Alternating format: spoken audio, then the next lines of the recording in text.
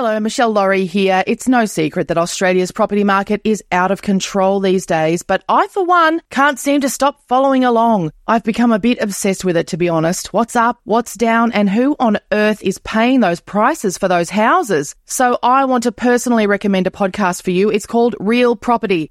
It'll keep you across the latest information on the Australian property market in a clear and easy-to-digest way. Real Property, building a community of more informed property buyers. Take a listen wherever you get your podcasts.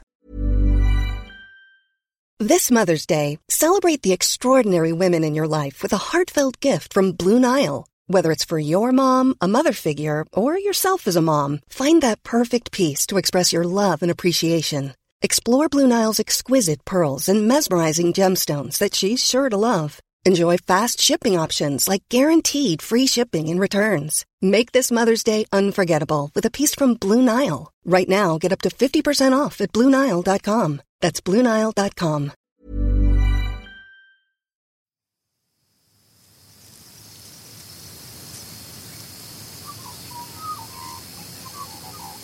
The producers of this podcast recognise the traditional owners of the land on which it's recorded. They pay respect to the Aboriginal elders past, present and those emerging.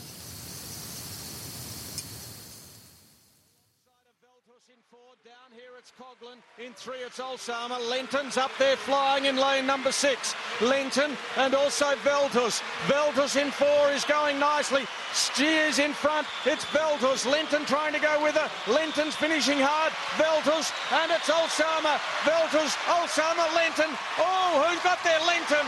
Olsama, Veltus. Amazingly tight. It's gold medal number 5 for Libby Lenton.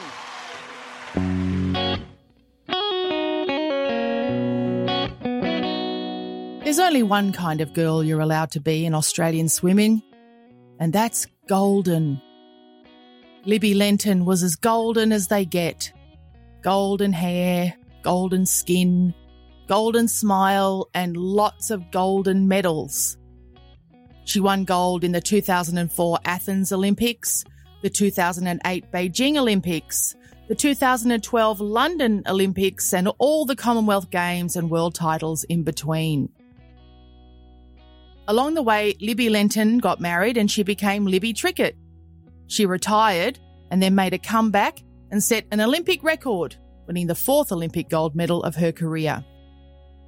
But when she finally retired for good at 37, Libby found a very large Olympic pool-shaped hole in her life, and filling it has taken more out of her than she could ever have imagined.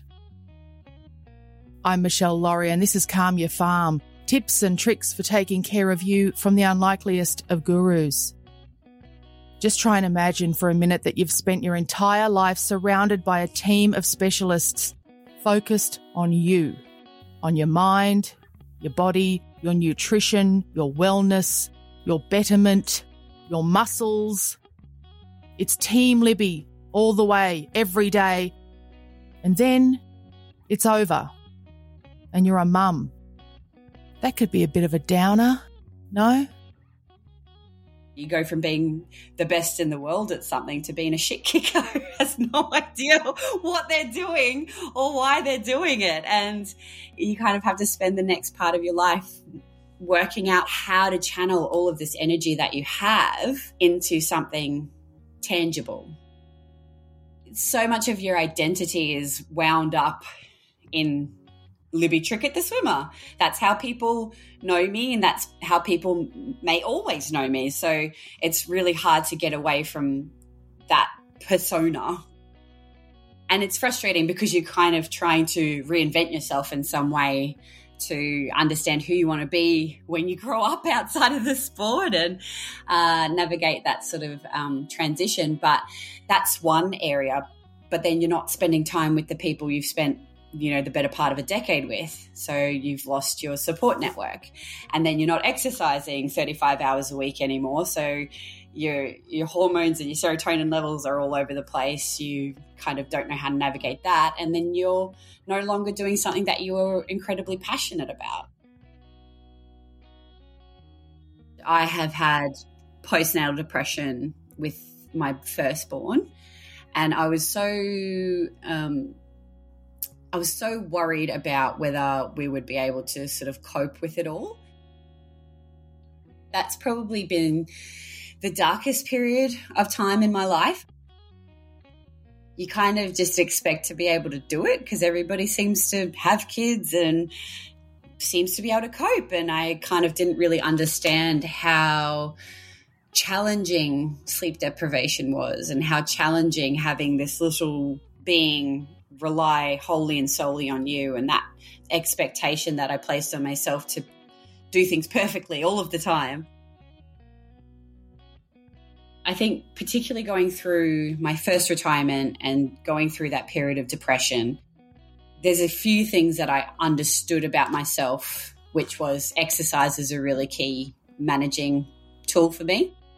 I was seeing a psychologist all during my swimming career, so I had the ability to talk to someone, a professional, about how I was feeling. The biggest thing for me was changing that mentality of an athlete where you can't show vulnerability. Asking for help for me was a real feeling of weakness. It took me longer than it should have to really ask for the help that I needed. It took about 8 months post my daughter's birth and through 5 months of extreme sleep deprivation to go, I'm not coping. I was pretty volatile with my emotions. I was super angry. That was probably the main emotion that I was showing. And it's also understanding how depression looks, and it looks different on different people and it looks different at different times in your life. And anger for me was the main symptom, I guess, during that period of time. And it took me a good 8 months to recognize that I really needed to get the help that I needed. That wasn't weakness. Yes, it's vulnerability, but there's no shame in it. It was actually what I needed to do to not only be a better parent, but to be better in myself so that I could thrive. And if I thrive, then my daughter will thrive. The really obvious first step, I think, for anybody is to go talk to someone you trust. And that might be a loved one, that might be a friend, it might be a professional counsellor or a psychologist. For me, it was my GP. After my first conversation with my husband, I went and saw the GP, and with him came up with a mental health plan, which just was so important in my road to recovery. We came up with a plan where it was get Poppy into daycare 1 day a week, so I had a day to myself to sleep or to go get my nails done or go for a swim or whatever it was, just a few hours to myself where I could just calm my brain and calm myself. I found articulating that I needed help just lifted the load. Like it felt like the weight had lifted and I was able to take a breath and start to take those steps out of that darkness. My daughters, they're a lot. I love them. They're a lot. They're exhausting, but it's hard to explain, but they fill me up with joy. They are hilarious and stubborn, and I just love seeing them grow and develop. That's something that really fills me up. And then for me personally, like my husband's great. I love him dearly as well. We laugh a lot, which is something that's really important to me. But I've gotten to this point in my life where I really like me. I'm like so far from perfect, it's not funny, but I like what I do. I want to be a good human. I want to try and make the world a better place in whatever way that I can. And I love what I'm doing. You know, I'm studying a Bachelor of Counselling. I'm wanting to help people in different ways. And that, I don't know, that really brings me joy. And I feel really lucky because, you know, swimming was my first love. It was my first passion. I was so lucky to do that for so long. And now I feel really lucky because although the last 8 years has been challenging since retiring from that and letting go of that first love, I feel like I've come to a point where I've found what my passion is again. And I feel energized and I feel excited and I feel happy to be doing what I'm doing. For more tips on taking care of you from the unlikeliest of gurus, including recipes for relaxing body products you can make at home, things to read and watch instead of scrolling through your phone, cheap, cheerful and calming gift ideas, go to calmyourfarm.com.au. We'd love to hear your ideas too. This has been another Smartfella production in conjunction with the Acast Creator Network.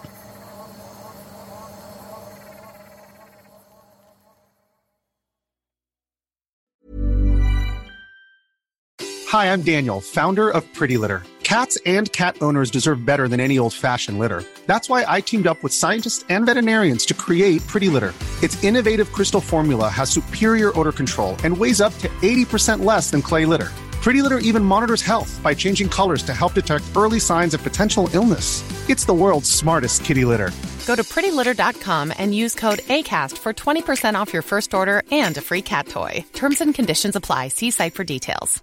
Imagine the softest sheets you've ever felt. Now imagine them getting even softer over time. That's what you'll feel with Boll & Branch's organic cotton sheets. In a recent customer survey, 96% replied that Boll & Branch sheets get softer with every wash. Start getting your best night's sleep in these sheets that get softer and softer for years to come. Try their sheets with a 30-night guarantee. Plus, get 15% off your first order at bollandbranch.com. Code BUTTERY. Exclusions apply. See site for details. Mom deserves the best, and there's no better place to shop for Mother's Day than Whole Foods Market. They're your destination for unbeatable savings, from premium gifts to show-stopping flowers and irresistible desserts. Start by saving 33% with Prime on all body care and candles. Then get a 15-stem bunch of tulips for just $9.99 each with Prime. Round out Mom's menu with festive rosé, irresistible berry chantilly cake, and more special treats. Come celebrate Mother's Day at Whole Foods Market.